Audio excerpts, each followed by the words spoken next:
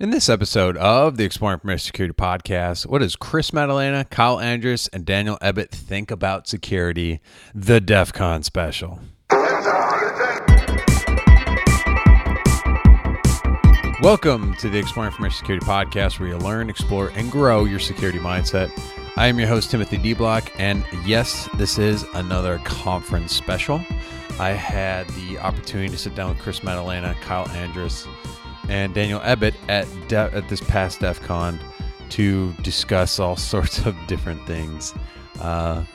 This was a bit of an interesting one, but it was still a lot of fun to do. We covered a lot of topics that were interesting, a lot more technical things. We talk about bird feeders, talk about going to conferences like DEF CON, Black Hat, B-Sides Las Vegas, talk about Converge and B-Sides Detroit, and you know how great of an area the Michigan is for information security professionals. So there is another warning on this. This is going to be marked as explicit. So if you like to listen to this podcast and you have kids in the car, probably not the best one. You might want to skip to the next one or go back to one of the previous ones, because we do swear in this and get it started pretty quickly in the episode. So I got a lot of great feedback from people saying they enjoyed this type of format. This is a longer episode. I'm not going to break it up to take up more weeks. So we will continue to do these, and I'm hoping to do another one at DerbyCon. I'm going to start beefing up some of my mobile podcasting equipment, so I'd like to do this before, and I've talked to other organizers about doing like panels and stuff, so I'm hoping this becomes more of a regular thing. And we're still kind of experimenting a little bit here and trying to figure out stuff. So this is just very much a format that's kind of just free flowing, and we just kind of go wherever the conversation takes us, which I really like, because it makes editing a lot easier. So enjoy the show. Feedback is always welcome at Timothy D. Block on Twitter, or you can reach me via email, timothy.dblock@gmail.com. All right, passage. Let's go. It was very good. So I will read you a passage from the recently compiled issues, 1 to 10 of POC or GTFO that No Starch has recently published. It's still available on their site, so go buy it for $30 plus shipping and probably tax. Endorsed. Yes, exactly. And I shall read you a passage from this very fine Bible that is very beautifully bound in faux leather. Please. So I shall read you a parable on the importance of tools, or build your own fucking bird feeder. This is I did not write this, though. This is an epistle from the Right Reverend Pastor Manuel Lafargue. Yeah, by the way, this podcast is going to be marked as explicit, so feel free to swear. Well, I'm going to read this accurately. To the beloved congregation of the First United Church of the Weird Machines. That's us. Grace and peace to you. Christopher. Oh. Grace and peace to you.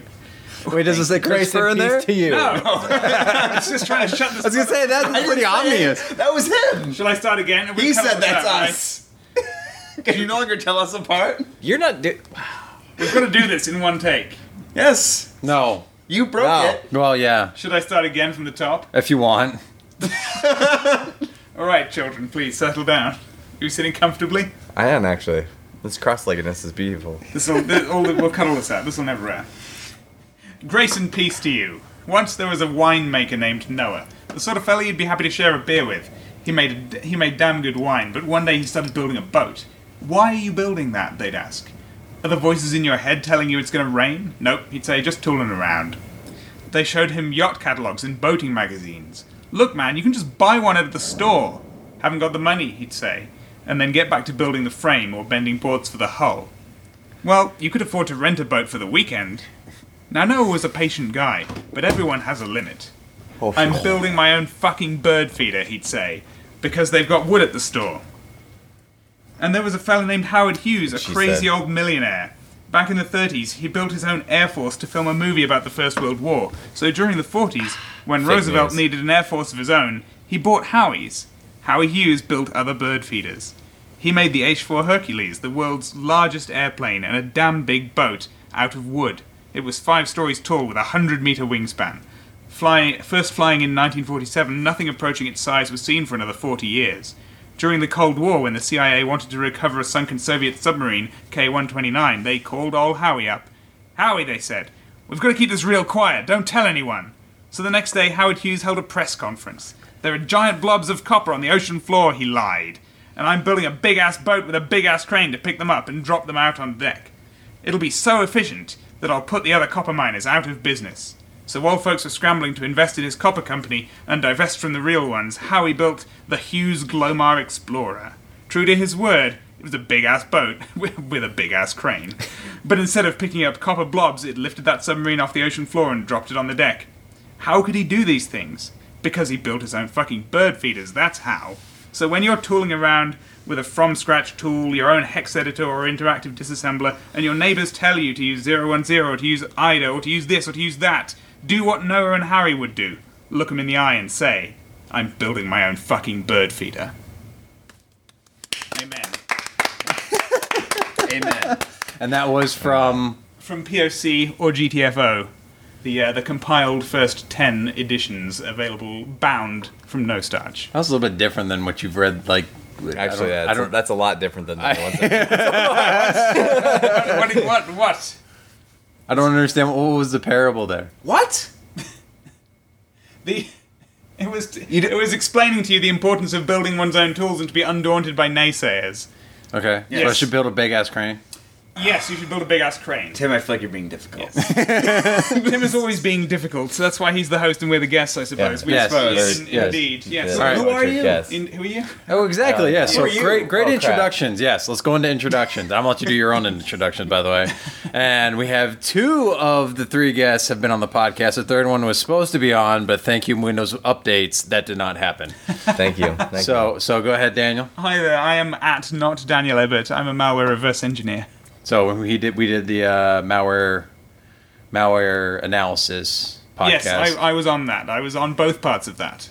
And then Chris, this will actually be your 3rd week I know. in a row on.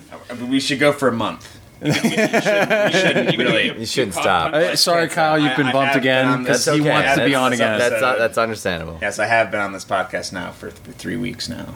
You got your card punched. He won't let me out. Yeah, do you have like a frequent? He won't let me out of this room. I should start a freaking If you fill it Listeners, out in send like 5, help. then you get like next podcast is free. Okay. But yes, I am Chris Madalena, and I am a red team guy, and you've been hearing from me for now the 3rd week. So Third week. He's been on a few other episodes. Yeah. And I'm Kyle Andrus, and I'm a blue teamer. Mostly Yay, blue team! We got more blue team than red team. I'm the only red team person here. Yeah, so get the fuck out. Yeah, Alternatively, you may show us a proof of concept. take the red dragon with you. You'll need it. I got to prove a concept. Oh, boy. Put your pants back on. Oh, my God. Gross. So Kyle, Yes. blue teamer. Yes, We're gonna have him on as for memory forensics. Yeah, It sounds complicated. yeah. Soon, very soon. You dump it. Boring. You dump it. So, and for people Love wondering it. what is happening right now, and as long as you've made it this far, congratulations. Or Congratulations. I'm really, really sorry. Tim's a great editor. Yeah, we are at DEF CON 25.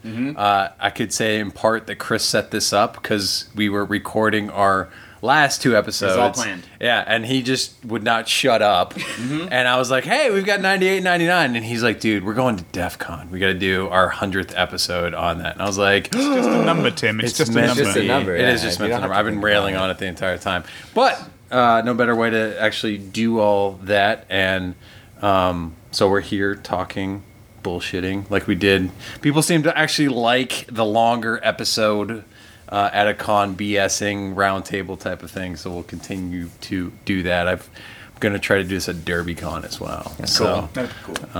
Nothing yeah. says like you're truly at DEF CON when you're in your hotel room.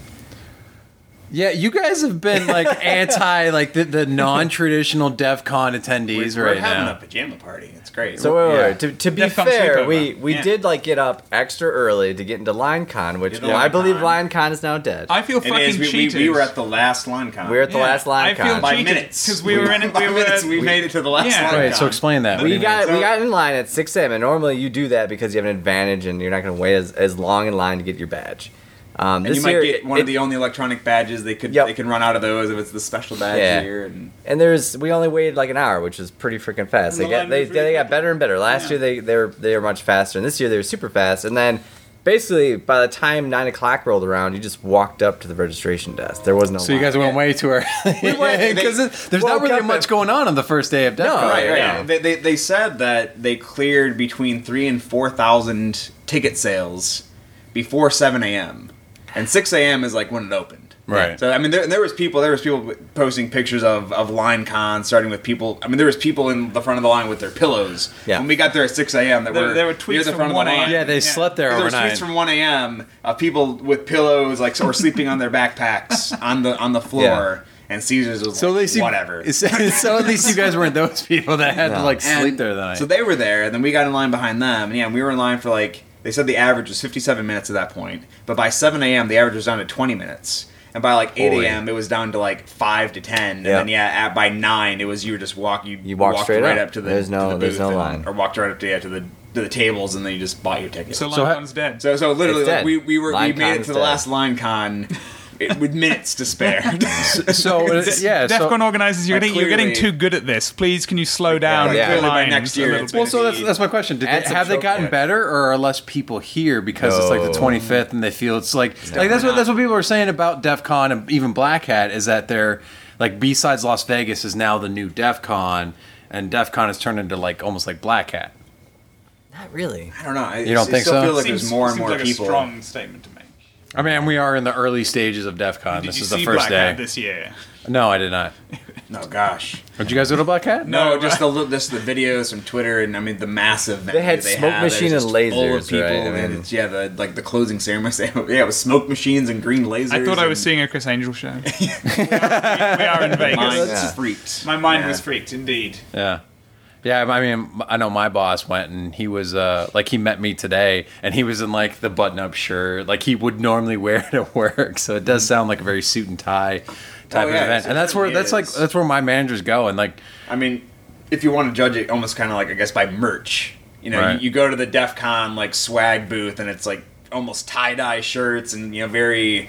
Like this year, there's lots of kind of cartoony. There's Neon Cat is like featured on like one of the shirts and stuff like that. And then you go to Black Hat, and kind of like the swag you can buy from the Black Hat store is like tasteful black track jacket that says Black Hat over the over. Oh, the really? pocket. And and Oh, it's like polo shirts? and polos Yeah. with the Black Hat logo and say workout clothes. Can I get some workout clothes in Black Hat? Some active wear. I think you Active can, wear, actually. yes, Yeah. yes. I think you can get some activewear. Did they have spinners there?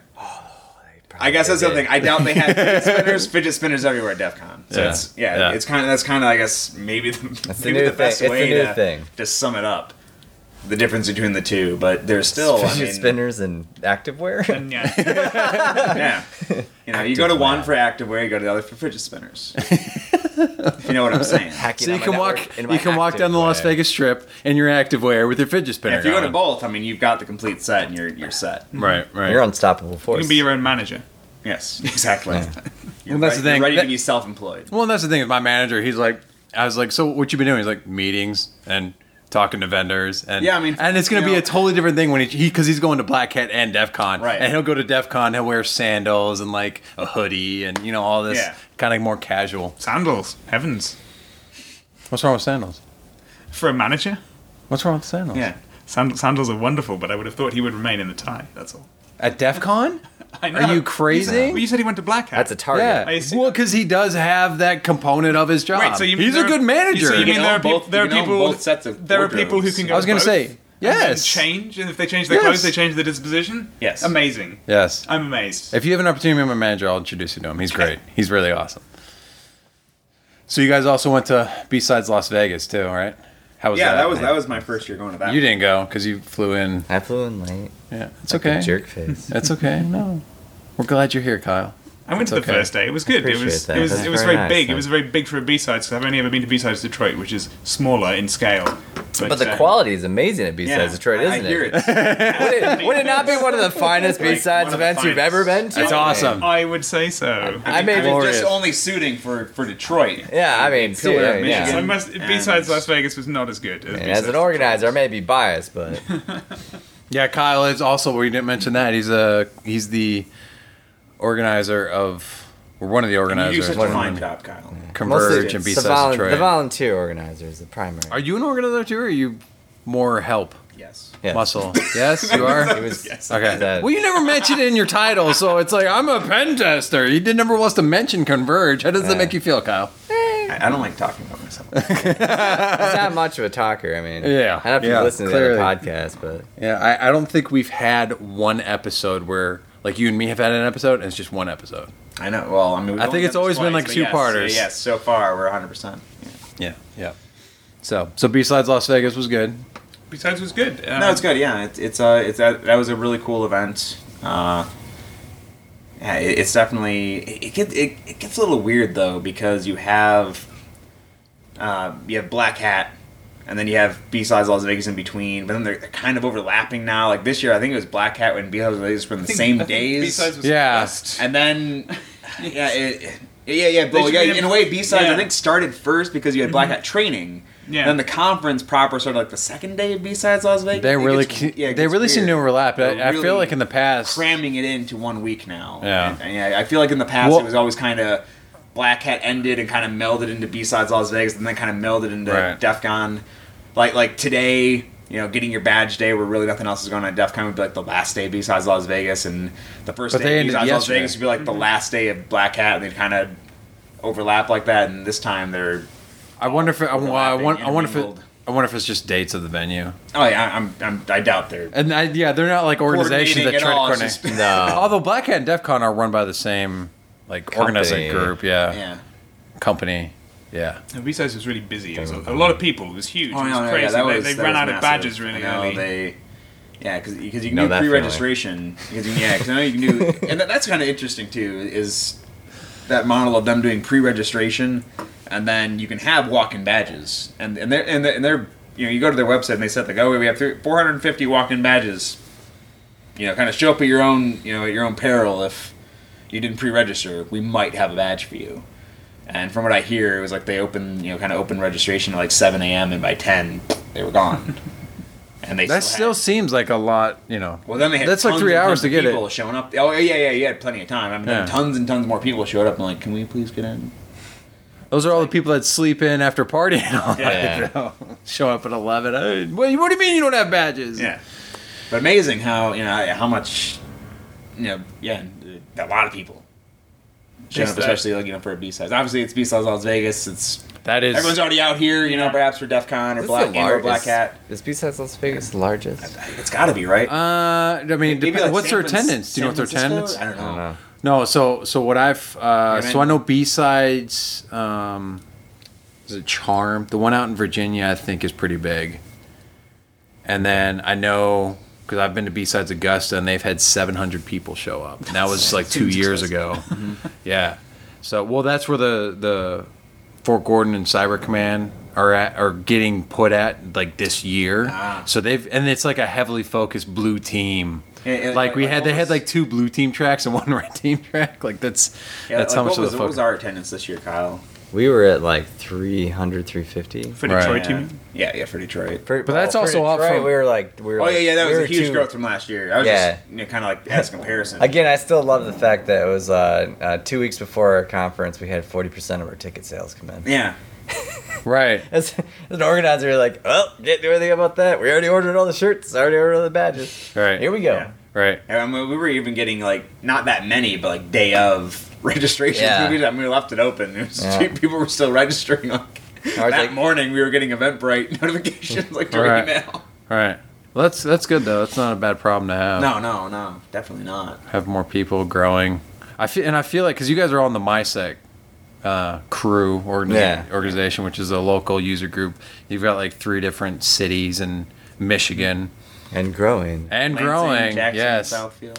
Yep. You might Yep. say, yeah, that's 3. Yeah. Yeah. But I mean, like, and I've always felt like the MySec group, like, that's like a hub for, kind of growing as far as within the information security community. Like, you guys are really like putting together some great things, and like I feel like Detroit also is a really good area where that's. It's a lot. It's like known as like a factory city. Yeah, but a lot of that. It really gets overlooked because I tell people that I work out of Michigan, and I'm a pen tester. I do since I do red team assessments. A lot of my if I'm doing like a red team assessment, I'm probably going on site, and so it doesn't matter where I live, and a lot of my other work I can do remote.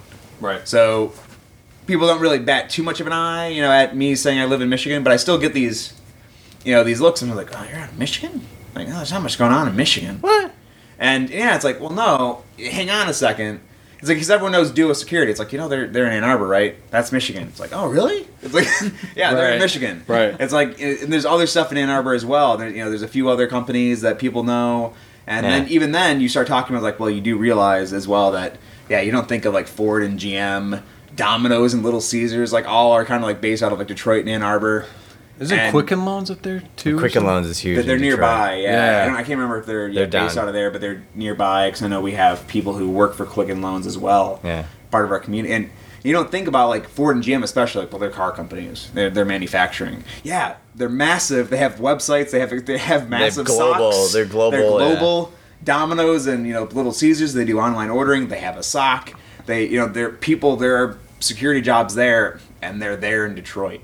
Well, And you- so we get tons of people from those companies that, yeah, like you talk to someone, you go out to, like, besides Detroit, you can talk to people. It's like, well, where do you work? And you'll get some surprising answers in what they do because you might not even think. Yeah.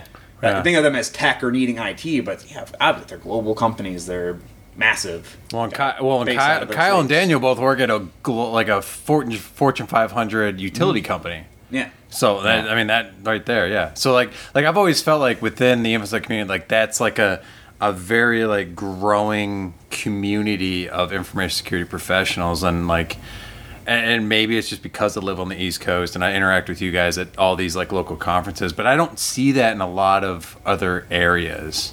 Yeah, Like, I mean, you have your Silicon Valleys, you have Yeah. your San Franciscos, you know, but and you have your Boston, which has a lot of security companies. Yeah. But in, like you said, there's not a lot of necessarily security focused companies, but there's a lot of security professionals there because there's a lot of different big Well, organizations also, there. I think that, while it's not so much MISEC, but I mean, you have across the Midwest, Nashville, you're out there, there's a lot there. But see, that's It's the growing. thing is Nashville. But- Nashville's growing. It's starting to become a big tech hub. There's a big healthcare industry there. Yeah. They don't have the local user groups there for Well, yeah, not the information local user security that you guys have But up I mean, in Michigan. even taking kind of like a larger, kind of more zoomed out view of it, is just even the Midwest, people don't think of as being much into IT or anything like that. Yeah, you think of California, you think of the coast, you don't think of the Midwest. Right. But we have, we have MISEC, which is much larger than I think people expect. Yeah, because of Right. Detroit and Ann Arbor. You guys have your own Because board we, and we've a lot of work has been put into bringing people in, working with people like, yeah, okay, you want to start something in, Mm-hmm. James Green was like, well, I'm in Lansing, I don't, Yep. I like coming out to Jackson, but we could start something here, like, an MSU branch, like, all right, right. Oh, yeah. Let's do this. help people, like, yeah, all right, Yeah. let's do this, let's promote it, let's get it out there, have a website to kind of promote the events, et cetera, et cetera. And but then you even start looking out, and we have people from Indiana and Ohio that come up, that they live close enough, because a lot of Michigan we're mostly along the border, so it's not too bad to drive across the Yep. border and come up for once a month or something like that, come up for besides Detroit. And then you start getting out south of Michigan border, you have Trusted Sec, and then not that much further south of Michigan, you have DerbyCon, Right. and everything Yeah. else that comes. I mean, so Right. then you have Nashville, really not that much. Well, Everything's kind of almost local. You have that. Right. Well, and that's Yeah. why I like moving to Nashville, because it's like Indianapolis is near, and there's a community there. As you said, Louisville, we're DerbyCon, probably the biggest security conference on the east And a ton of the east people side that of the both country. run DerbyCon, that volunteer there, that really help out. That a lot of the attendees are within driving distance. Right, Like a lot yeah. of us drive in. Right. And Yeah. I mean, obviously, it draws a huge crowd from all over, but Right. a lot of those people are Midwesterners. And Right. No, there's a absolutely. lot of talent out here, and then I say out here, but we're out in Vegas right now. But, Yeah. out in in Well, there's that a lot of- area, and But it's technically, there's probably a lot of talent right now say, in Vegas. right now. 25,000 Yeah, hackers. Probably, yeah. and a lot of them are from the West. Yeah. Well, and I think, like you said, you work remote, and you've worked for a couple of companies remote. I think remote has really helped with, people not having to move Yeah, I think that's to be employed at some of these big security companies. and 'cause that's one of the things that I've been, I've had to work with companies on too, where they, they get kind of squeamish about the idea of someone working remote, and because I've been working remote for companies now. Well, about the past decade, I've been working entirely out of my home office, and for one capacity or another, we're rarely going into an office. Are those have all been security companies, though, right? No, Really? the security companies that I worked remotely for have only been the past 3 years. Oh, okay. The rest of that being I worked 6 years for another company just as an IT consultant. Where, But this is all. So is this all at least consultant type stuff? yeah, but then that's a whole other thing. I mean, I was basically freelance and found an opportunity and it worked out for me for Yeah. a number of years. But even just working with places when I was looking for other work and looking around, especially when I wanted to get more into security, talking to places about hey, what about remote work? And they're like, oh, well, we're out in Virginia. We really want you here. I mean, I talked to a bunch of companies early on, or tried to shop around. Would you take a look at my resume? I'm interested in this job, and they're like, well, you're not local. We really want someone here. And it's like, but why? Right. Especially, I would talk in interviews I've been working remote for 5 years. I must be doing something right that I haven't been fired. They must be happy with me. And there's a certain amount of trust, obviously, because I've also talked to people, even local companies that say, we tried it once, we had that experiment, really liked the person, hired him, brought him on, and we thought it was working out, and then it turned out they turned over their first report or something, and it was garbage, or they were really late on something and just it came apparent they weren't really working, or they just. Well, that's what I've noticed is that companies are going to get burned. Yeah, they get burned. They only get burned so many times. They jump back. Well, and little kid touching the hot stove. They're nope. Right. Well, consultancy it's hard to bring them back. Well, consultancy is a little bit different because you're working with a bunch of different companies all over an area, the country. Whereas if you're talking about an organization that's local to an area, that's just a different scenario and different setup for the type of work that you do. Oh, for sure. Sure. Yeah. What are you doing? Turn the TV on? Yeah. Turn it off. Oh. It was on. Was it buzzing? No, I think it was on one of the DEF CON channels, and I didn't want it to suddenly start doing something. That has happened before. Well, that would have been an interesting thing for the podcast, though. So why do you think that when people are looking for security jobs, they overlook businesses with security practices within them and go straight for the security companies, or bemoan the lack thereof those jobs? They tend to be louder. Who's got the most advertising out that wants to try and hire you for security? Yeah, I think definitely it's because people go after the vendors they see at conferences. I think in a way that's where the sponsoring a conference can help out probably. Yeah. Is take Justice Sec for example. They sponsor everything. Everyone knows the name.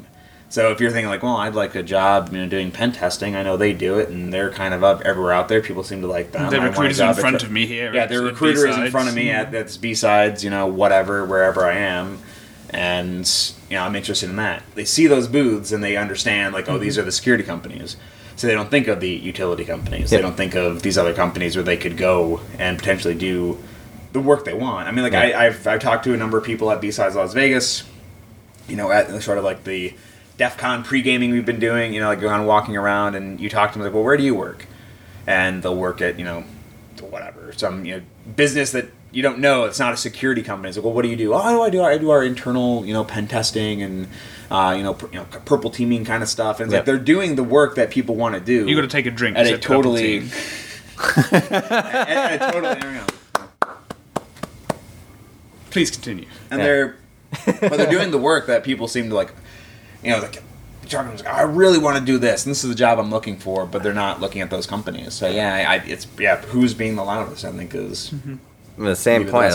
When you really start getting into the field, or you have a certain track you're going after, a lot of traditional companies, and instead of a company that's focused on doing pen testing and stuff like that, you're kind of doing a lot more than just pen testing. You usually get stuck in other operational roles potentially, or other aspects of the job that you really don't want. Yeah, sure. So I feel like a lot of people always just transition that way. But see, that's what I like. That's what I enjoy is doing that some of that kind of stuff. People talk about wanting to get into red team and stuff, but I get to even though I'm a blue teamer, I get to still poke and Yeah. break stuff. Oh, yeah. From time to time. What's great about it? I don't necessarily have to write a report every time after I do it. Yeah. I just have to tell my boss, hey man, I got I got PowerShell, man, on this No. thing. Let me show you how I did it. And he's like, okay, let's. There's a lot of times you just sit there, spend the 5 o'clock comes around and then you're like, all right, nobody's gonna call me and bug me, so now I'm just gonna spend the next couple hours just kind of playing around with whatever. Right. Download a new tool. I think that's a play. good point. Is that people overlook that? I mean, when I started when I started as a security consultant, I learned a lot because I didn't. It seemed like a negative when I wasn't I was a pen tester, so that's what I should be doing. But when I would be like, well, can you do this, or can you hop on this project to help out? Because we could just use some manpower. If you're not busy, and I'd be like, well, it's not really. I don't know if I want to do. I don't know if I want to give myself the open that door and suddenly I'm You're being gonna be that dragged over person, here yeah. constantly. But I did it, and I was like, I learned a lot really fast Right. because especially if you're doing, obviously this is getting a little bit away from working for other companies, but if you're being a consultant and you're afraid to get into other areas and you say no to that, it's like saying no to any other opportunity. Right. Because I learned a lot by saying, okay, yeah, I can help you out and getting involved in these, different environments, different things like that, and you learn a lot very quickly. But same thing if you were internal somewhere, if you were like, nope, I don't want to get involved in that operation stuff. Nope, can't do that. I'm not going to step outside. I think my box is where I want to be because you're afraid to get into that. Or if they say in the interview, or like, well, you might be asked to do this, and you go, well, fine, I'm going to go over here where I won't be asked to do that. You lose an opportunity probably to learn more about the environment you're protecting, or just learn more about that might actually then feed into, if you're a red teamer, you go help out with the blue team, help out with the network side on something you can do. You learn more about your environment that you're trying to protect, that you're trying to attack, or there's lots of things you need to know that hands-on experience with just networking or things like that. Especially if you don't have the sysadmin background or things like that Right. might be helpful. You can try to get that kind of on the job, and there's opportunities out there. I wonder if I don't know if I'll have to listen to that later if that's getting picked up, but we're currently in a water war right now. We are at Bally's, which is right across from the war Bellagio. recording. Yeah. And And if the you hear Eiffel bangs, Tower. yeah, it's like, and when the fountains go off, it actually shakes the room a little bit, and you hear this bang. So if you get picked up in the audio, that's what that is. Don't worry about it. Fine, we're not actually under fire. We're not recording this in a trench. We're not taking heat. Yeah, from the Except cyber, from each other. from the cybers. Wait, I don't know what that means.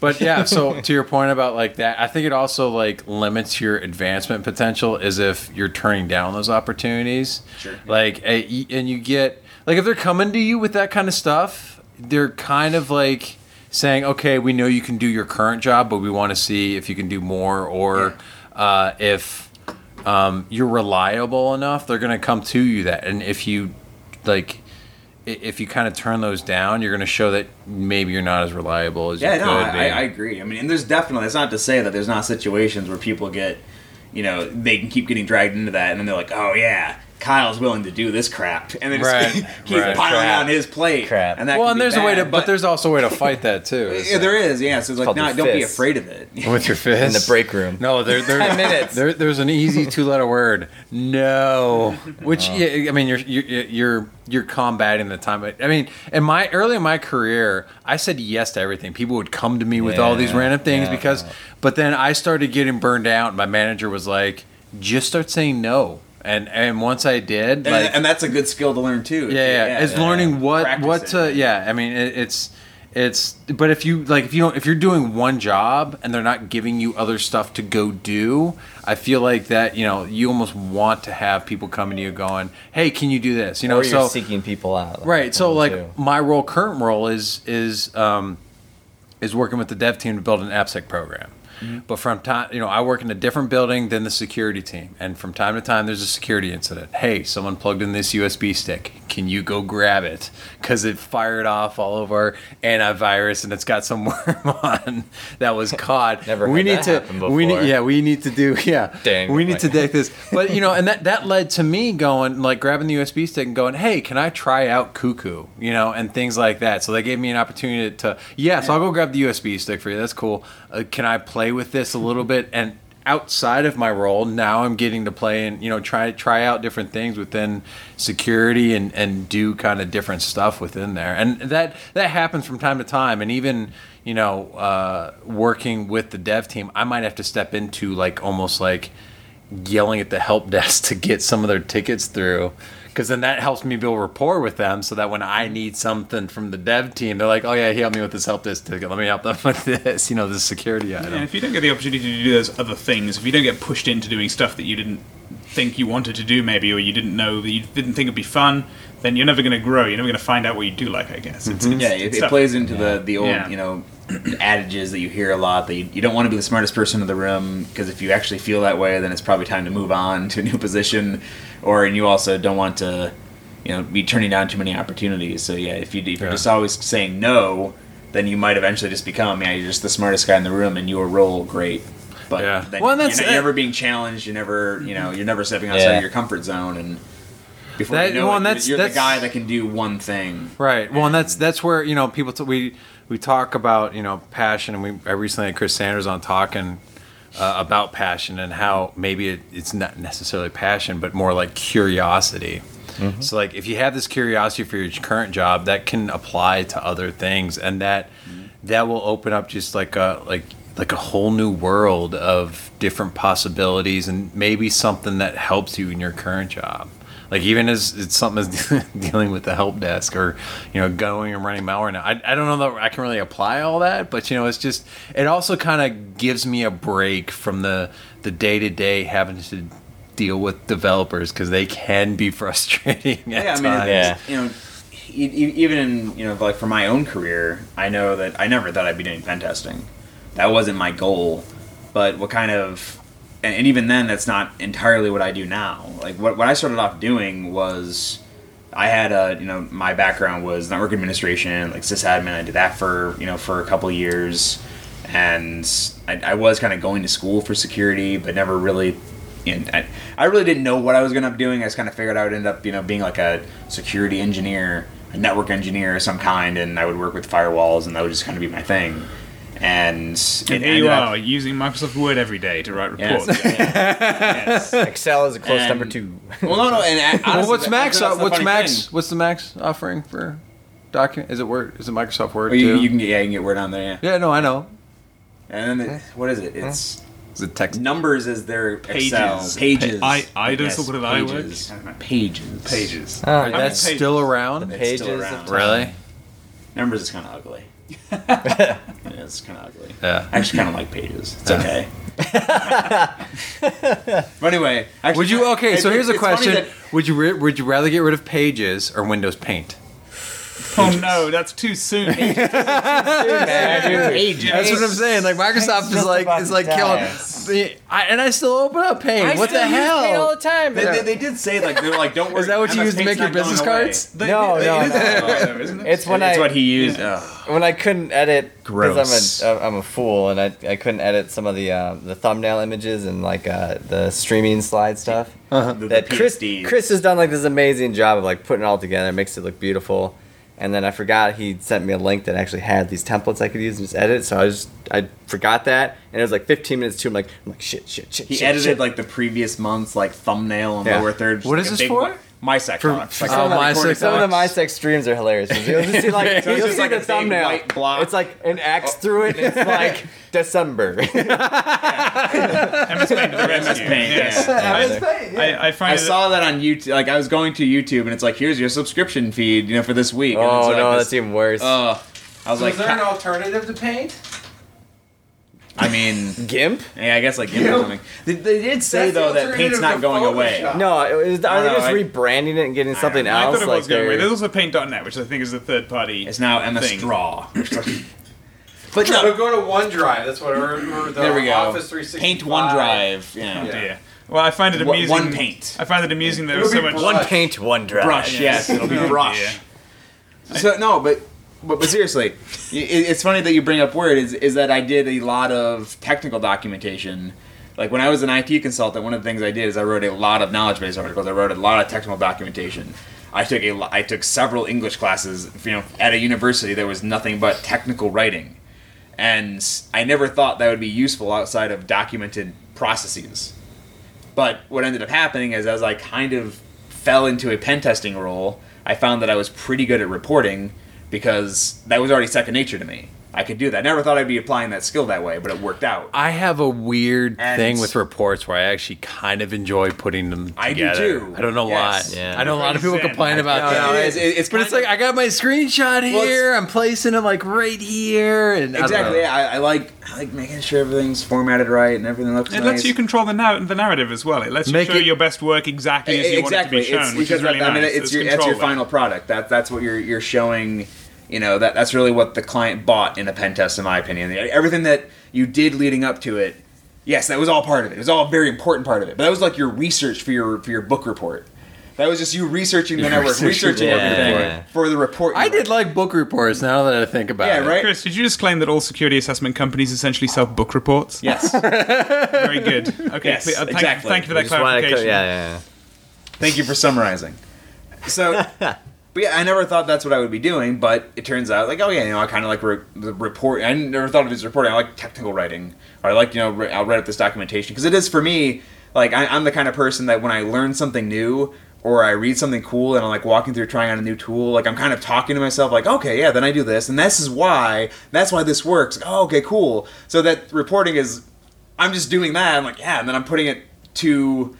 digital paper, and I'm putting it all. Like I get to control the narrative. It's kind of fun, so I started enjoying that. Started getting more into it, and then started. They were like, "Well, would you like to try fishing?" Okay, I'll try fishing. I'll try that. And where I ended up going was with reporting and with all that stuff. You end up, you're doing things repeatedly, and as with many things in this community, especially with like pen testing and attack tools, you started like, okay, well. I'll try something else. So I guess I'll try for the first time. I'll start picking up some Python, and I'll try to automate this, or I'll try to script this out. I'm just And I'll glad you write- didn't say word macros. Yeah. You're I'd be a smiling. little. You're smiling, Chris. You're smiling because you're speechless. I see. Yeah. Internally, I hope you're not thinking that's a good idea. You made him speechless. Word macros are great for reporting. God damn it. Actually, if you talk to some people in our company, Do they want macros? So, but, you Is there a big battle between macros on or off? so I bet there is. We No, wanted. the macros are firmly on because often Yeah. the business likes using There's- macros the in many, business is across still many using companies. them, So we it's haven't been a while shut that since I've had to down. deal with that because so I worked for the state of South Carolina where it was like we could pretty much lay down the law and go no macros. Yeah. But I know in some organizations, like, what are they using macros for? That like, auto saving the file they Bullshit. opened and do dumb things. doesn't it already Universally auto save? Bullshit. yeah, pretty much. Like even if the computer crashes, it usually pops back up and says, "Here's your auto save." Yeah, we need to first track down who the original owner of this document is, which is usually the hardest part. And then once you find that, you ask them like, "Do you know what's going on?" And they're like, "We have no idea, but if we change it, the business will fail." An intern wrote this code. And you're like, "Well, what happens if like our systems go down anyway?" Well, the business would fail. So it's either we'd lose this document or we'd lose all the systems. But either way, business fails. It's ridiculous. It sounds you need a pen test company to come in and only use macros. Like Just your go scope after- yeah. is macros.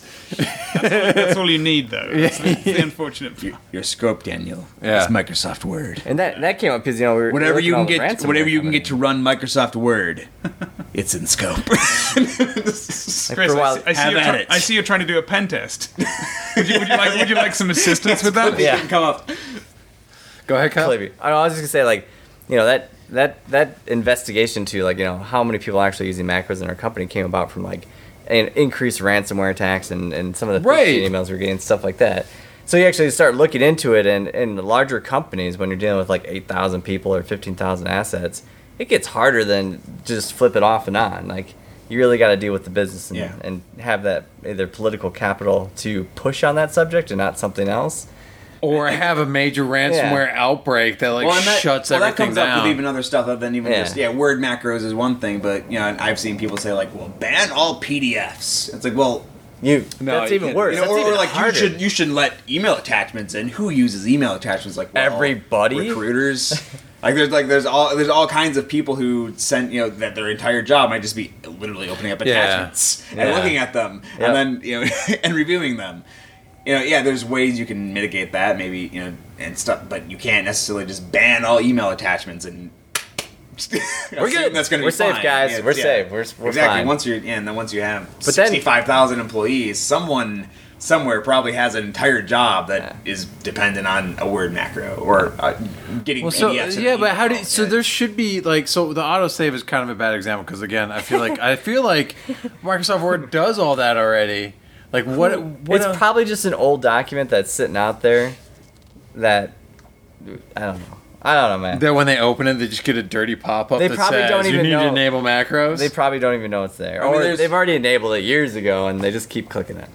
That's what users do. Click, click, click. I mean, there's uses for them if you want to Yeah. actually use them. No, and I You get can have that, but I feel like that's usually like Excel or something. Like someone's, but I mean, like macros, people have to actually build those in too. Oh, yeah. Well, I mean, so if you have a document that is, for example, like a report template, Yep. like someone's doing a weekly status report for the utility company and saying, here's the work we finished today, and they in that document are several fields they have to update with like a day of the week or a date or there's something, and they could do a find and replace and hope that they only hit those words, or they could have a macro that pops up and says, please fill in, here's a little questionnaire of the stuff you have to update in this document, and they go boop boop boop boop, click OK, and it does the find. I feel like Excel does that already though without macros. I'm talking about Word. Like if you have a Word template for like a report you have to write. I just feel like there's other options. Chris, you're clearly a heathen, Chris. What you should obviously do is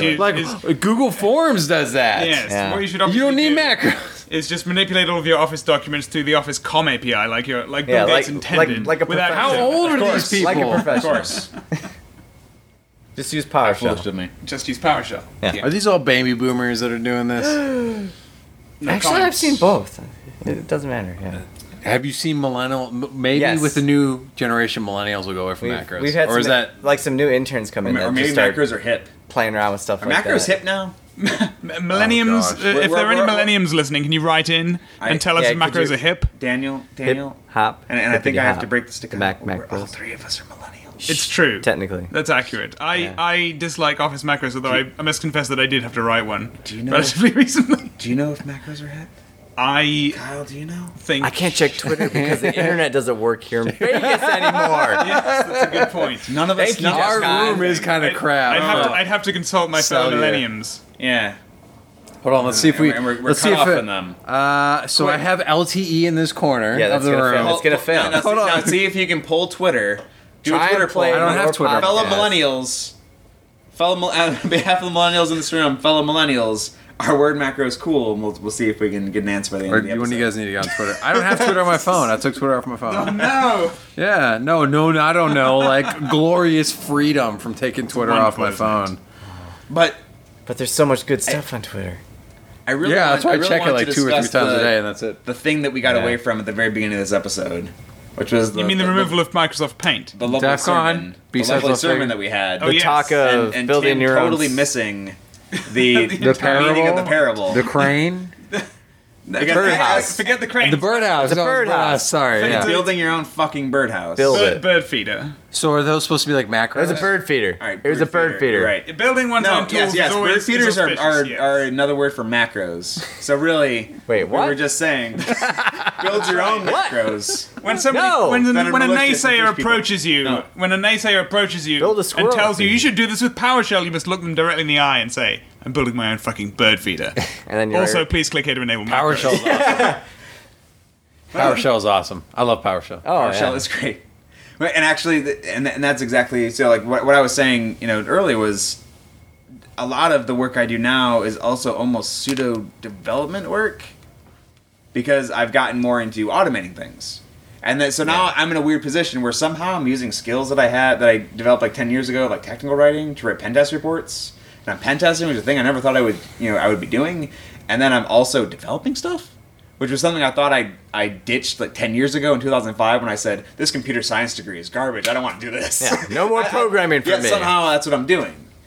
And a lot of it Well, is you're kinda because crazy, I'm but- building, yeah. I feel like it's a kinda- natural progression, though. But the better you but get at it kind of just, not saying no to things. Either that or Instead the of saying, lazier you know he's what? getting. Both, actually. Those go hand in hand. Automating your job The out best Right. program, Exactly. the lazy and building programs are the tools, best I think, go hand in hand. Yeah. The older I get, the more sleep I want. Yeah, the more I right. want to automate things. Yeah. See, I just have people do my job. So you make them automate. Well, see, Yes. I have to keep automating my job until I become a manager. Oh, I'm going for the manager. I'm going for the manager That's position. my job. Makes See? sense. But no, the meaning of that parable is that if someone comes to you and says, Tim, why are you automating this task? Here's this GitHub repo that already has this automated. Why are you not using this tool? You say, because I'm building my own fucking bird feeder. But that's stupid. It's not, because then you actually understand how the tool works. You actually understand what it's doing, and you have control over it, so you might actually find a better way to do it. But if someone's already doing it, why would I want to? Because it doesn't mean they're doing it right. Yeah, they are doing it right. They may so why not would I know. do it? Well, what? We've got him, Chris. Ha ha! No, I'm being so there's, and I'm going to get this wrong. Feel free to write in Tim to correct it. but Chris, but there's a lot of cmatty@gmail.com. I don't even know the yes, chris.cmanny@gmail.com. I'm sure he'd love to hear from you, whoever that is. But no, it basically, if you ask someone who is not an expert in something, but they just have been doing it for a long time, or they have an opinion, Right. they're probably going to be wrong, or they're probably going to be right 10% of the time. But if you ask an expert, they're probably going to be right 30% of the time. Because even though they've been doing it a long time and they know a lot, they don't necessarily have the right idea. It's just they've been doing it a lot and it works. Like one of the good examples is I'm a big fan of a Twitch streamer named Day9. I love watching him. He's usually on as background noise as I'm working, and he is someone who's probably been live streaming video games longer than most other people that are doing it on Twitch. Because he was back in, I don't even remember the name of the stuff that I used to watch him on, but he was on Twitch when it was Justin TV. And he's been doing it for years. And he gets asked, like, well, how do I start up my own Twitch channel? How do I build a community like yours? How do I get my viewer count up? And he can offer his opinion, but he'll tell you, he doesn't know. Because you ask him for a reason. Well, why do you do shows that are, this X minutes long? Does he say follow your passion? No. He says, Should if he doesn't know. Yeah. He says, I don't know, because that's how I do it. Because that's just what's worked for him. So in a way, you could follow his model, but there's such a mix of things. Like, it's his personality. It's just that he's been doing it for a long time. He's consistent with his time slots. There's certain things that he can point to and say, well, I'm consistent with my schedule. I'm vocal about when I'm not going to be on, etc. That would work for you, that you can duplicate. But you can't just follow him and say, I'm going to do exactly that. It probably won't work out for you. But in theory, he's the expert. Because he's been doing it the longest than most other people. But that's different if you go to GitHub and pull a tool from somebody. Yeah, sure, but just because someone even has a very popular GitHub repo that does the thing doesn't mean that it's necessarily the best tool or that it's perfect. Well, sure. Like there's plenty of tools out there that I know that are even being featured we're featured this week at Black Hat and will be, at DEF CON, that I have used that work. They're very good. They're very cool. Right. But you might give them slightly wrong input and they implode. Or they don't allow for certain things. Yeah, but and you have to, but see, you're coming up with a new problem that you're trying to solve. No. I'm just saying that there's ways that they don't see that as important, which you might. Right. Or they might have a use case that you have that they don't. So that's where I've run into a lot of my tools, is that there's something that I want, it doesn't quite do. Right. Like, so then it doesn't, but if it does do what I need it to do, then I can just pull it. Sure, if you can find something that does exactly what you need to do, right. You don't have to do anything to it, it gives you the output, you give it the input you have. It's good enough. And it gives you the output that you need, fine. If you need to write a report, you can use Microsoft Word. We're not suggesting you should build your own word processor. But use Microsoft Word. Don't build your own word processor. That'd be stupid. But Chris, I'm building my own fucking bird feed. I'll do what I want. I'll use somebody else's bird feeder. I found it over here. It works. It feeds the birds. What's That's my what I want. neighbors? Actually, I've been working on a passive recon tool that, in theory, is doing things that have already been done by other tools. It seems while I've been working on it, which at this point has been like the last 2 years, as I've been constantly going back and I've now written it twice. But it does a lot of the same things that I see other tools show up, at least in pieces. Like some new OSINT tool pops up and like, oh, this one focuses on LinkedIn. Like, that seems to be doing LinkedIn better than my tool. Or it comes up and like, oh, this one's focused on this or this. But none of them are doing everything I need. I would have to run like several of these tools to get all of the output that I want. So why don't Or you just it's not copy all the getting- code from all of them and just smash I it can. together? And that's part of it. Because just like in the parable, you have to go and grow the tree. And then Wait, chop there was it a down. tree? The lumber. Was For there the a bird tree? feeder, Tim. And the boats. And the planes. Yeah, and, but and- what about the nails and the glue? Exactly. You don't have to go and smelt your own nails. Why not? And grow a tree and cut I'm it gonna build my own down goddamn and make your own bird lumber and treat it. I was gonna say I can go to Walmart and get a bird feeder for $20. Tim is really fighting this, Chris. He is. He's really fighting it. I experience this all the time. There are But- a lot of, there are many tools there are millions of little tools that purport to be useful in certain reverse engineering scenarios. Sometimes for malware, sometimes more generally, but a lot of the time there is a huge failure rate in automated parsing tools for malware analysis, like tools that parse the Windows PE header. There are millions of those tools, and some of them work some of the time, maybe. And nothing is bulletproof, and so you really do need to know how things work so that you can. You can. Yeah, it's So are it's you- really, so- it's so- knowing how things work. Right, but Daniel, the so are really you messing with those tools, or are you writing your own tool, or are you just kind of? Or using that to basically troubleshoot and understand why things are broken. That's an interesting question. So I think that's kind of a bit of everything. Sometimes you can modify a tool. Oh, I can see there's some problem in this tool that's supposed to automatically extract OLE streams out of Office files. But I can see there's some error in this code, so maybe I'll edit this code. Right, but I'll do you make edit it work. and then push it back up to the tool because you can contribute to a lot of stuff. I'm assuming we're Yeah. talking more about open source than versus Yeah, in many cases than we are. commercial tools. So it's like Yeah. fine, but you use the bird feeder. Let's say you buy your bird feeder from Walmart. All right, because you hate it so much. I'm bringing up the bird feeder again. They shit So you on buy your everything. bird feeder from Walmart. You get it home, bird lands on it, shingles fall off. There's and you're shingles like- on a bird feeder. It's a good bird feeder. Sometimes there, yeah, That's how you get Good shingles. there are. Something falls off, it breaks, it's defective somehow. You have a defective I'm bird taking feeder. it back with the receipt and going give Now me you- another damn bird feeder. So you can do or that. taking it back and then buying a different bird feeder. Let's say you have to RMA it. So you can call up Amazon and be like, I need to send this bird feeder back because this happened to it. So I want you to exchange it. And maybe they're responsive and they'll say, oh yeah, okay, yeah, send it why am I back to us and why we'll am send I it back to calling? Because you can just there's a button usually that you can click to send it back. you. You're being an asshole. Yes, I am. But you don't want to do that. But- you don't. I'm sorry, I'm blowing So- up your horrible analogies. It is. It's a terrible analogy. So screw it. You don't wanna so press let's say away you find from you many- find a problem in the tool you're using. You can go to GitHub and you can open up an issue and you can say, "Here's the traceback. Here's everything that happened. I don't know what the problem is. You fix it. Here's what I was trying to do. Your tool's busted. Please fix." And they might come back and say, maybe they'd never respond. Maybe you realize that tool's been updated in a year and a half, and it's probably not going to be updated. Maybe fought a you lot of realize. those. Maybe they come back and they say, "I don't know, fuck you," and they mark it as "don't fix," and they close your issue. I'm busy. Working as whatever. intended. Yeah, working as Well, intended. this was never that's not. designed Yeah, for that's this not my use Yeah. case. You're read the readme, whatever. You fix it.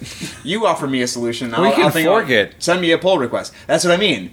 Or you can fork it, learn how the tool works, see where the error is, and fix it. Yeah, that's if you're into that kind of stuff. Or if the error Which is easily what solved. we're promoting here. Right. Building your own person. Right, but some people don't care. Some people don't care. I mean, that's what No, that's no, what right. that's And what I'm it's not getting. gonna be for everyone. Care. If It's- you don't care, you won't be yeah. successful. But- anyway, Well, The parable being in some cases. that if someone is coming up to you and saying, if you do care, and you're trying to learn a language, or you're trying to just learn how that stuff works, and you're making your own tool to help you in that endeavor, and someone's saying you shouldn't do that, you should just go buy that, you should just go get this repo and be fine with it.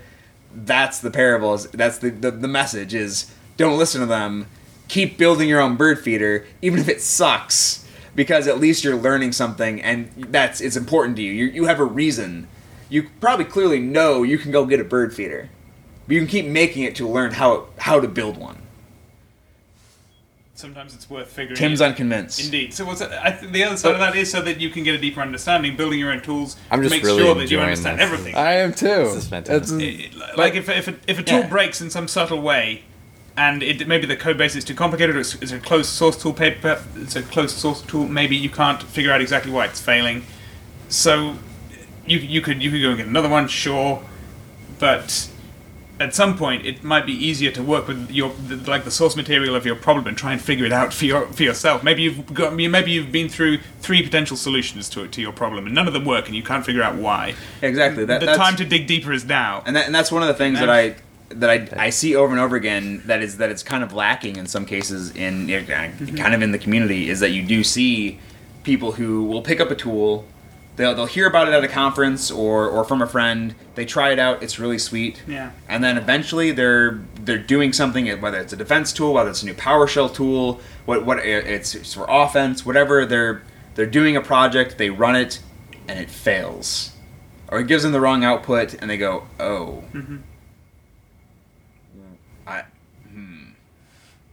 And they go like, well, this is trash. And it's like, well, I guess I'll go back to square one. I'll go back to doing this by hand. Let's try the next tool. Or we'll go try another tool. At least try and retry the same steps again. You want to actually being able to get... I know people who will look at the traceback for like a Python tool, or they'll look at how a PowerShell tool just bombs out, and they're like, I don't know what this means. And sometimes the answer is right in front of your face. It's very obvious right in front of your face if you understand, if you take the time. Well, so, It'll say like...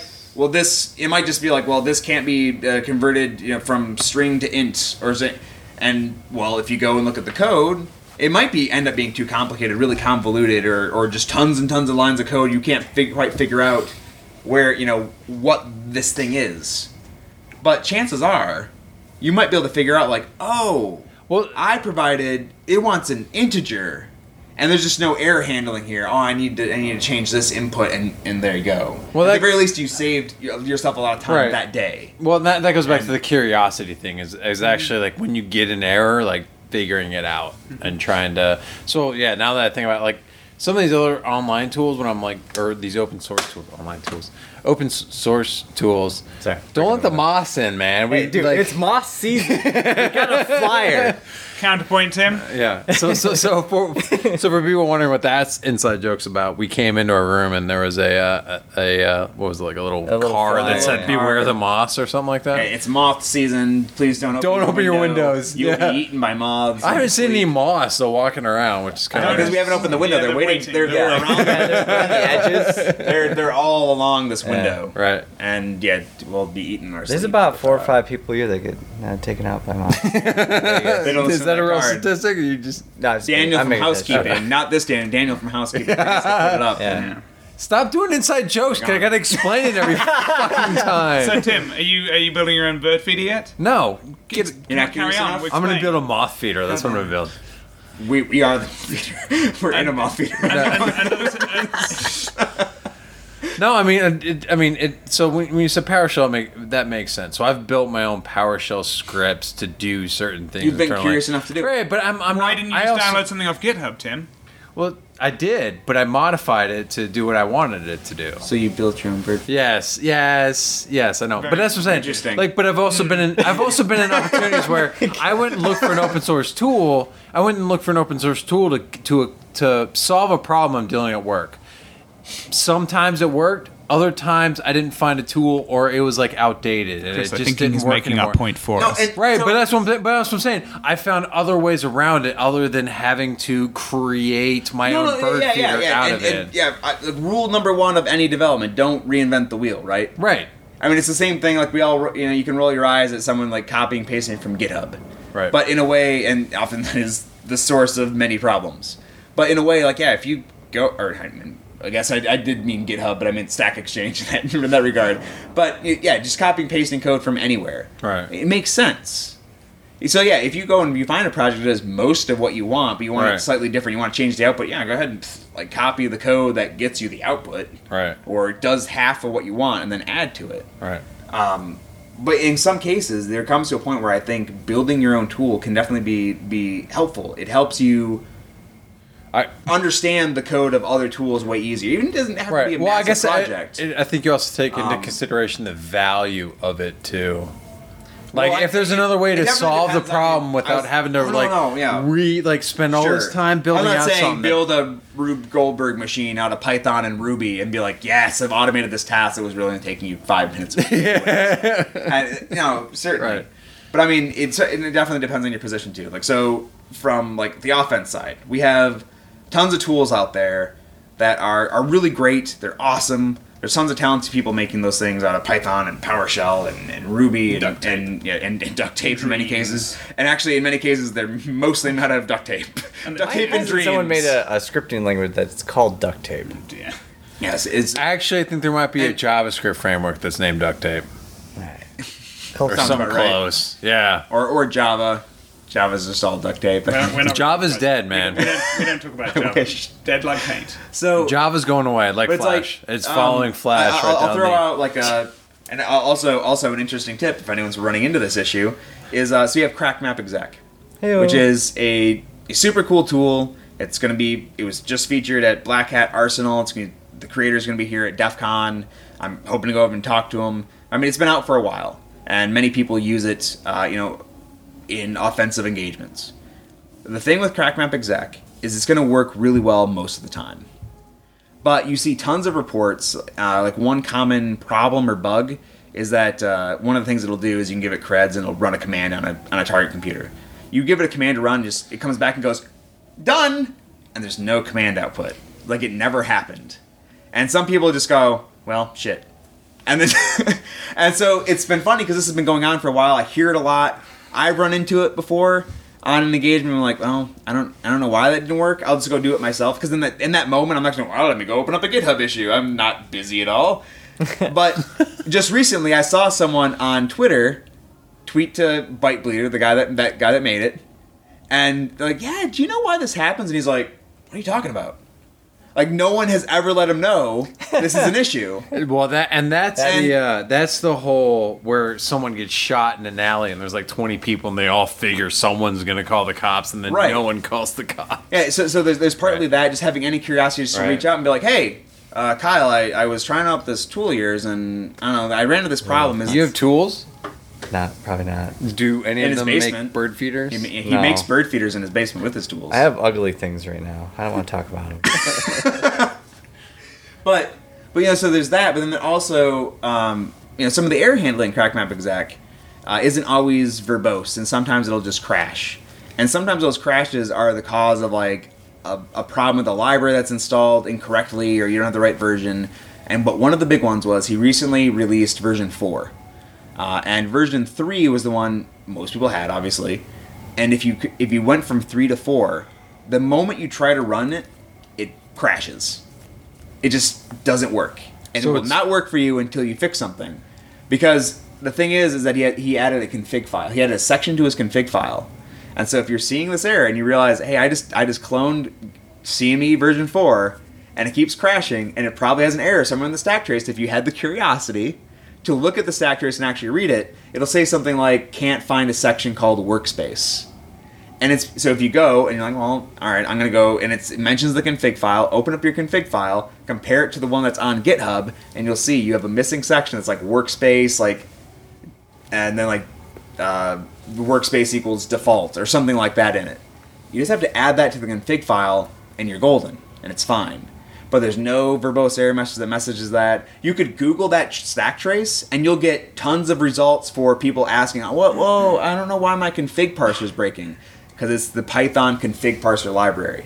So if you have any curiosity at all, you put any little effort into, you copy and paste from your terminal and Google it, you'll find the answer. Compare that what it says and says like, oh, there's something wrong with your CME.config file. Compare it to the one on GitHub to see. You'll see they're different, and you can probably figure it out even if you don't understand Python. But a lot of people, I've seen it over and over again, like on Twitter, like, I don't know, CME version 4 doesn't work. I just get this error. And no one's even tagging Bytebleeder. They're just like shouting into the Twitter sphere, like, it's broken. And no one's throwing that initiative to be like, well, I want to understand at least a little bit of how this tool works. They're just using the tool. And sometimes you have to show that curiosity, or you're not going to solve your fucking problem, no matter how many tools you throw. And it's at not it. even just the problem. It then goes a step deeper, is that if you're using something like CrackMap Exec, and you just know it as CrackMap Exec, and you don't understand how that tool works, you have no idea what you're doing. And from like a pen testing side of things, if you're my client and I'm just like, so I use CrackMap Exec and I did this and I dumped the domain, I dumped the domain controller using this command, and you're like, this seems pretty cool. What the hell did CrackMap Exec do to get all my, to dump that? And even I'm like, I ran the NTDS module. But what did that do? Dump the domain controller. But how? Magic. Using crack map exec. That's something we talked about. And Python. It's something that's fantastic. Like, people will grab like these frameworks and they'll run them, and they forget that an easy thing for a defender to look at is the commands that those frameworks use, right? Mm-hmm. You could even write, command line type of detection rules, blah, blah, blah. But if you know what you're doing, you could easily change those command lines or change the function that's calling, and that would skip by probably any like advanced defender. It's just like to kind of call out what some people might have seen by the time they're going to hear this. We've all shared and kind of had a laugh at the Carbon Black booth at Black Hat with the big sign they had that said Carbon Black, we stop Mimikatz. Really? Yeah. Oh, you didn't see it on Twitter? And it's like, you don't go to Twitter. Well, again, you do. yeah. I meant again. We're in a room where I get 3G, so even then I couldn't check Twitter. You're getting 3G? Wow, that's incredible. Yeah, it's like you might, you probably do, sure. But, and then there was actually a really great, I don't want to try to get my phone out and find it, but someone had a really great response that kind of, they formatted it like the really quick words you hear at the end of like a, prescription medication commercial, like, you talk to your doctor, it's like, unless the Mimikatz has been loaded with like PSF Empire, remote like GLL injection, blah, blah, blah, blah, please refer to your doctor for additional information. It's like, yeah, you stop Mimikatz if someone like loads up the Mimikatz executable on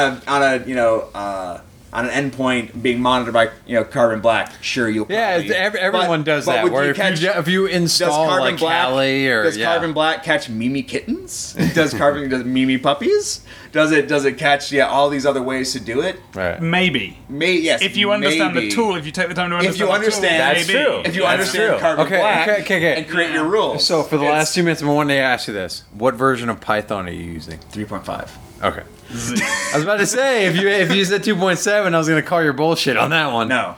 Okay, so you're using the latest and greatest Python. Okay. I think it might actually be 3.6. Because a lot of people aren't using 3. They're using a lot of people using 2.7. Python 3. Yeah. Yes. I thought everybody was afraid of 3.7. That's what I'm saying. Like, a lot of people are bitching and moaning about 3, and they don't want to spend the time. I live on the edge just like 10 years ago. Okay. Yeah. Does it feel good? Python 3. It does. It feels great. All my Dirty tools that little use secrets. Python, all my tools that use Python 2.7 were upgraded to Python 3. Look at you. Oh. Look at you. That's why Chris is such a champion for this. Yeah. Okay, there we go. A champion. All right, so I think we're over an hour at this point. Probably. And if anyone is still listening, I applaud you because this has been nuts. This will never air, right? Fantastic. I know we've been talking about bird feeders and all this, and I think we should end with another. We should- Well, are you another convinced? What? I've Yeah, no, convinced- I get. I mean, everyone's got their point of view. Like I said, I have sat in situations where I've had to look for various different tools, and if they didn't work, it's like, okay, well, I need to think of this from a different angle. I didn't try to understand. and the I tool spend a or lot of write time it. on GitHub. I did well, but Finding see, tools. I have a whole collection of tools. that I Right. use. Well, and that- You know, it's- I don't, it's I don't everyone- rewrite them. Just but right. But I have, I have experience. Like I had a senior manager type person push to me PowerShell and how great it is, and it's a great tool. And I have had certain scenarios where there's no tool available online. I've got to write my own PowerShell script because I'm in a Windows environment to and work within AD and do something that I would have to do 800 times over and over again.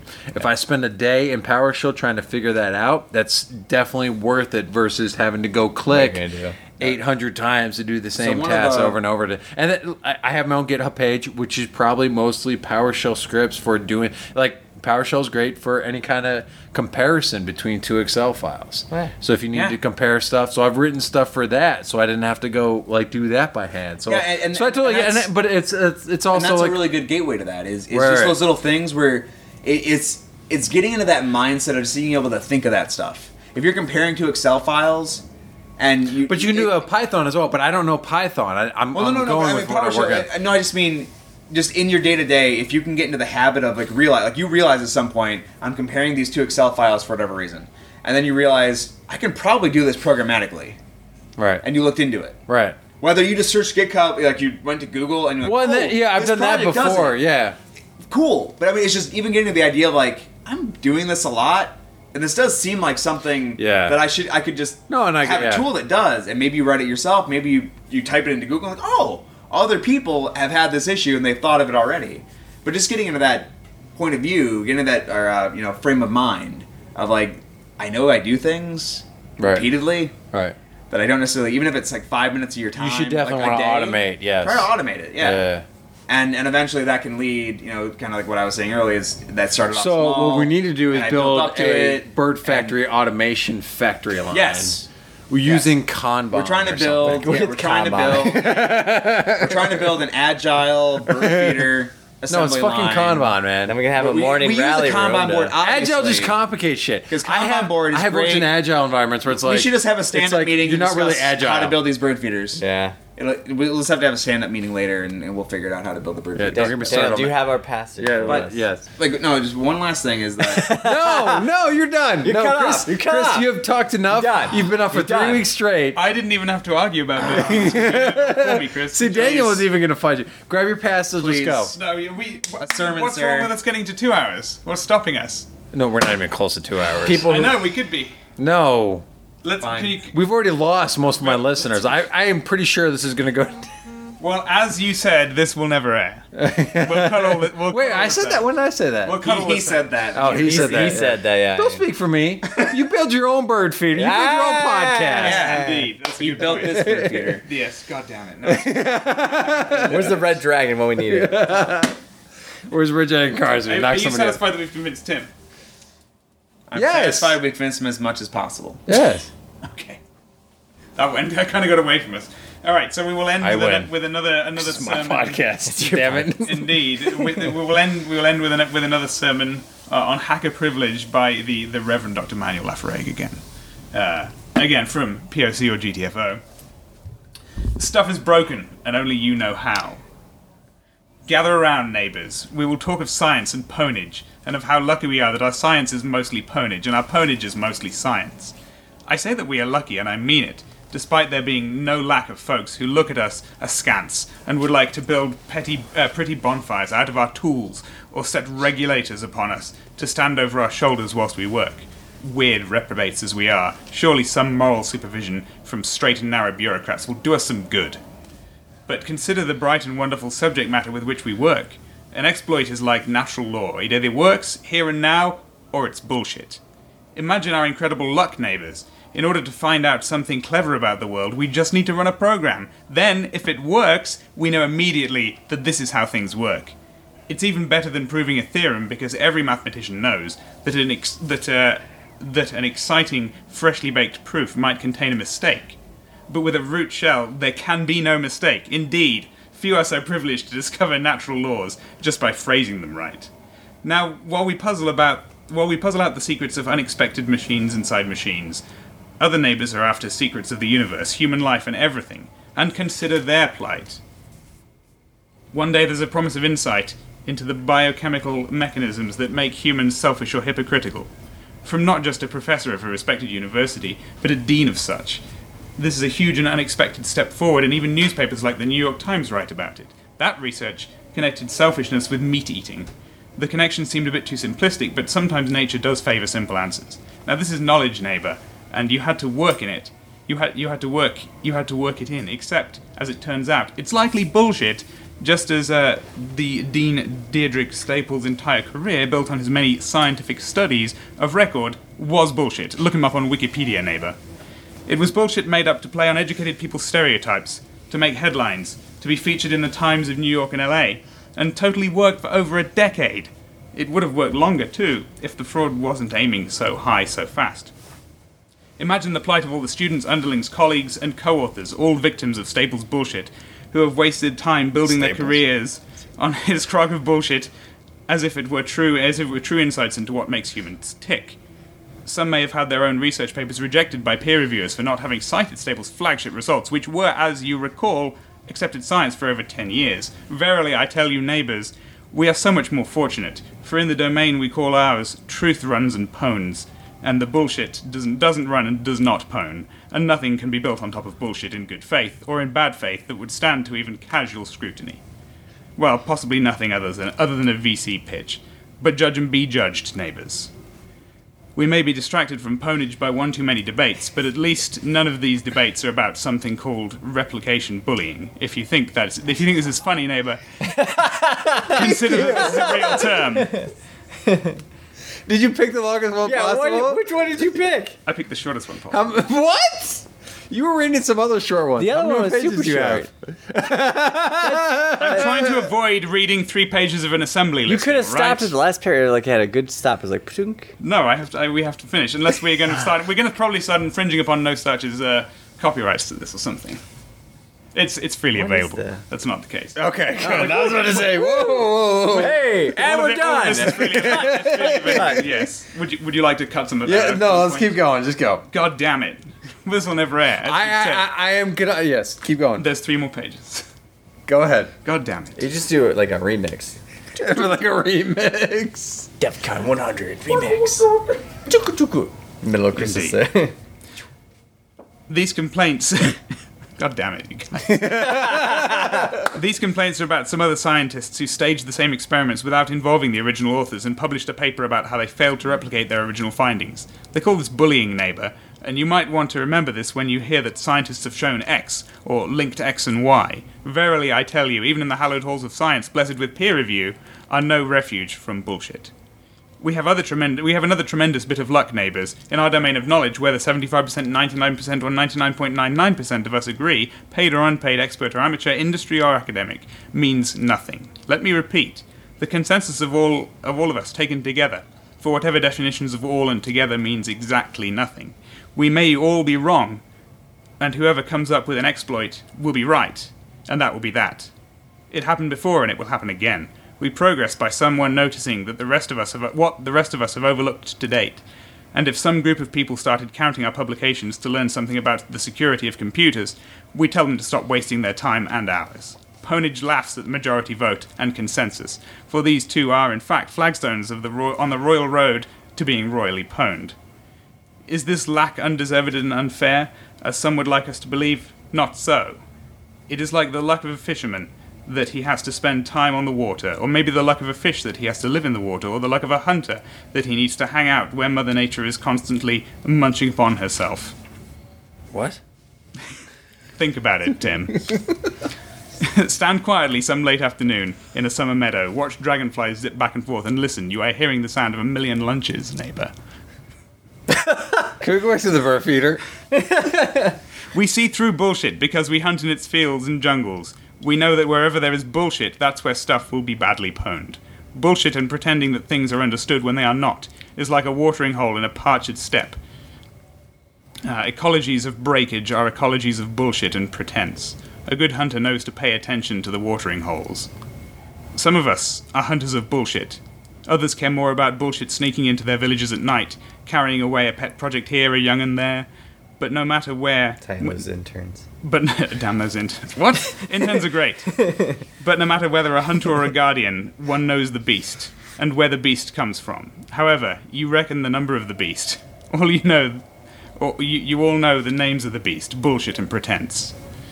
Paul Phillips, who walked away after having written 1,000,000 lines of code for Scala and having closed 900 bugs, got to the bottom of this. He spoke of deliberate lies that stayed in the documentation for over 3 years as an attempt to make things look less complicated, but in reality making it hard for programmers to be sure whether a bug was in their program or in the language itself. That is a fine sermon against the kind of engineering that ends in bullshit and pretense, neighbours, but it also reveals a deep truth about us. We don't want to be a part of things that treat people's time as worthless, or to the point, we cannot stand such things. We simply cannot operate where they rule. We fight, we flee, or we walk away. But in the end, we are by and large a community of refugees with an allergy to bullshit. In the end, neighbours, our privilege may just be an allergy to a useless waste of time and busy work that makes no sense and brings no improvement. We find ourselves in this oasis of no bullshit, we don't care what other people think reproducibility for a simple reason that it has little to do with luck. We simply fled here from the dark lands where bullshit reigned supreme, where the very air was laden with its reek, and where we would not succumb to our allergy in fairly short order, but not before being branded as disagreeable, lazy, or hubris-prone. We defied the gods of these places. Your place. which was what hubris originally meant. And we are a nation of immigrants in our chosen veil of no bullshit. Rejoice then, and give a thought to neighbours who still suffer, and reach out to them with a good word, a friendly proof of concept, or a copy of this fine journal when you feel extra neighbourly. For your allergy to bullshit, your hubris, your impatience, and your distaste for busy work may make poor privilege, but that is what we've got to share, and share it we shall. Now go in ponage, share your privilege, and help deliver neighbours from bullshit. Pastor Manuel Lafargue. And Hey, it's over! Oh, God damn it. we would like to mention that last passage was actually a drinking game. And every time we heard the word bullshit, Yes. I Take would a also like drink. to point out that it was decided by our good podcast coordinator, Timothy, that I should read a second passage, and that it was the second shortest passage in the book. No, there was one you were reading the other night that was just get the fuck out over and over again. I don't know what that was that, but that felt like a page long compared to this one. You can buy these where? No starch. So you can just order them online? If you're at DEF CON, there are a limited number at the vendor booth, at the No Starch vendor booth. But you can order them You online. can order them online from the No Starch. Okay. I'm not entirely sure how many if they're gonna keep. I thought POC will get the fuck out. I It's thought also so I guess to explain, if you really have if you haven't seen these yet, what Tim is holding it right now, they're made to look like Bibles. It's the POC or GTFO Bible. Pluto. Yeah. Why It's don't full you of read fun this little one? Illustrations. It has the leatherette cover, the gilded pages, the little ribbon. Looks like a bookmarker. Bible. It looks like a Bible. it was printed Feels by like a Bible. Bible. So it's been great walking around with this, thumping it on the Vegas Strip, looking like Idiots. I'm about ready to launch into some Hackers. sort of sermon. You guys have on been carrying this on the strip? Yes. You crazy, crazy. Yeah, But- see, you picked a passage that didn't have pictures. See, yes, this might be longer, but it's got a lot more pictures in it. Well, pictures don't really work well on podcasts, Tim. We don't have to explain it. But you can get the ebook version. I know definitely from No So- but I don't know if they're the- going to keep, so- are they so- gonna keep making this version. I don't know. But I thought it was going to switch to Yes, I just don't know, collected maybe. So- volume. Maybe, Right. but all of the previous editions of Non-leatherette. POC or GTFO are available online freely. Right. All right. So here's what I was going to do is that if you have actually made it through the end of this podcast, and just tag me at Timothy D Block and say I made it through #birdfeeder, and we will at the next DerbyCon when we do another one of these, I will whoever does that tweet, I will throw into a raffle, and I will pick a name on the next con podcast, which will very likely be DerbyCon. I will pick a name from that, and I will buy you one of these books. Can we tweet Because that if right you, now? if You yes, better buy it soon, just in case they Birdfeeder. run out. no, they have they have to listen to the entire Yeah, well, podcast. That's why yes. you Then- can't tweet it out. now we it's also- because they have to make it all the way through this hour and a half long. We were at an So I hour. have to wait until we stop. Oh, you can. Yeah. No, you want the book? We were at 45 minutes, and now we're at an hour and a half. Yeah, after no, we that. were at an hour 15. We're at about Well, an hour now and a we- half. now Hour we so need to- we if need you to- have made it through Daniel's readings, that really means that you're really interested in this book. I will Yes. buy the book for you in some capacity, whether it's we got to figure it out, digital or hard copy. We'll figure out how we figure get it to out. it. Yeah, well, I'll figure it out after I draw the name. I'll go But Tim, investigate it. Now we need to go on for another 5 minutes to foil all those who would just skip to the end of the podcast. Why don't we just do that? So, I have a buffer. We can add a little bit of a I gotta buffer. do 5 minutes of silence. how are you going to edit this thing? I'm not gonna. He's Well, not. I'll have to listen to it all, but all I'm going to listen for is taking out little ticks Like here the- and there, or people banging their booming- phone on the. The booming water cannon. No, I leave that in That because was you my mentioned fault. it. That's So. right. Or bzz, bzz. Yeah. Well, it also depends on if people think. People and now are curious what's going on. That's all. What? I thought you were going to bed. I don't know what's going on. Yeah. Well, it's kind of late, so yeah. So yes, I said I think we're pretty much at a wrap at this point. So one more Information thing. security. Oh, no. God. That will do it. Hopefully you learned something. Feedback is welcome at timothy.dblock@gmail.com or on Twitter at timothydblock. Show notes can be found at timothydblock.com/EIS.